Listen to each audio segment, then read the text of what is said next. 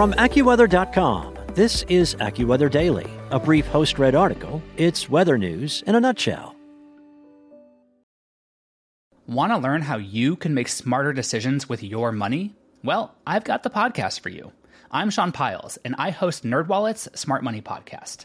Our show features our team of nerds, personal finance experts in credit cards, banking, investing, and more.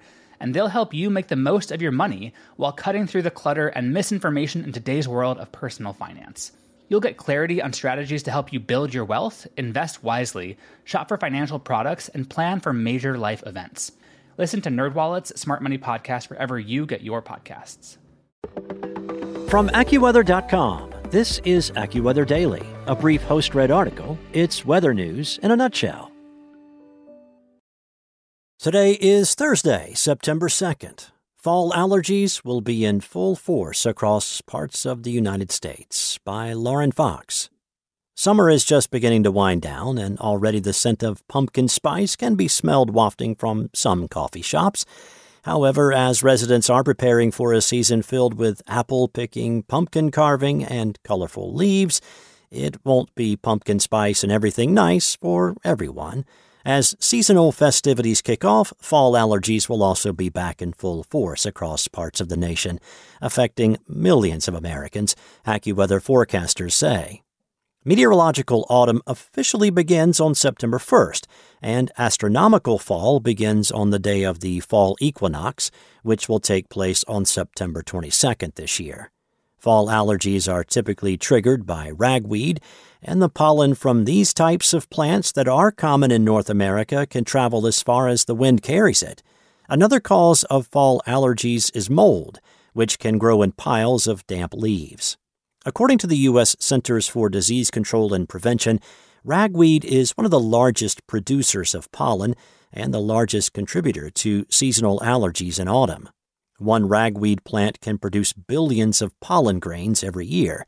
About 23 million Americans suffer from seasonal allergies, commonly known as hay fever, due to the effects of ragweed, according to the American College of Allergy, Asthma, and Immunology. Fall allergies can trigger a plethora of unpleasant symptoms, including sneezing, runny nose, congestion, itchy throat, and eye irritation, among others, according to the American College of Allergy, Asthma, and Immunology. The severity of those symptoms can range from mild to severe, and the Cleveland Clinic notes can exacerbate symptoms caused by asthma.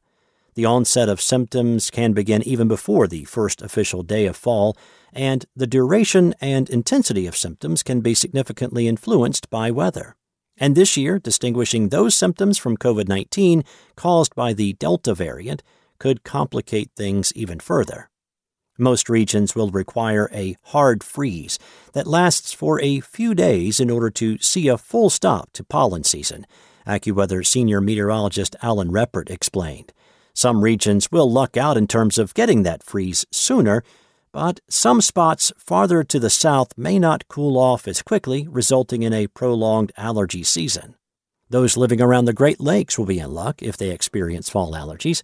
According to Reppert, colder air will push into the region early, and while many may miss the warmer weather, it will bring allergy season to a swift demise this autumn. In the central and southern plains, those who suffer from allergies will not be as lucky. The temperatures in the region will be up and down and are not likely to drop soon enough, or for a sufficiently long duration to bring the pollen season to an early halt. The northern plains and northwest will begin to experience cooler air moving in sooner than places to the south, but they can expect an average pollen season overall, aside from Washington state, much of Montana, and northern Idaho, where pollen levels are predicted to be high this autumn due to lingering warmth and rainfall that will arrive across the region.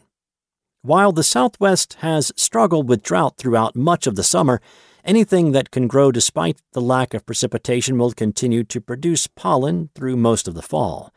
The drought may be a bit of a help to the pollen season in the Southwest, though, as the lack of rain is hindering any weed or grass from growing, Reppert explained. AccuWeather forecasters warn that although not a textbook allergen, ongoing wildfire smoke is likely to contribute to poor air quality at times, which could exacerbate symptoms for those with respiratory illnesses, lung and heart diseases, and even those without pre-existing conditions in the western United States this autumn. This season is predicted to end up ranking among the top 5 worst wildfire years on record. A much different threat is in store for people who live along the opposite coast of the U.S.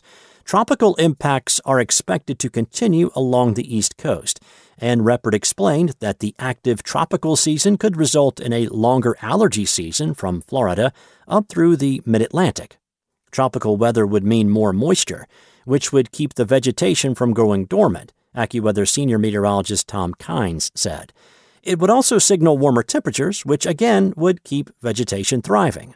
The hefty amount of precipitation could also trigger more mold growth, according to Kynes.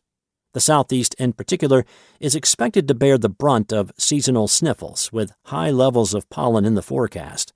The Gulf Coast is in for a prolonged allergy season as well.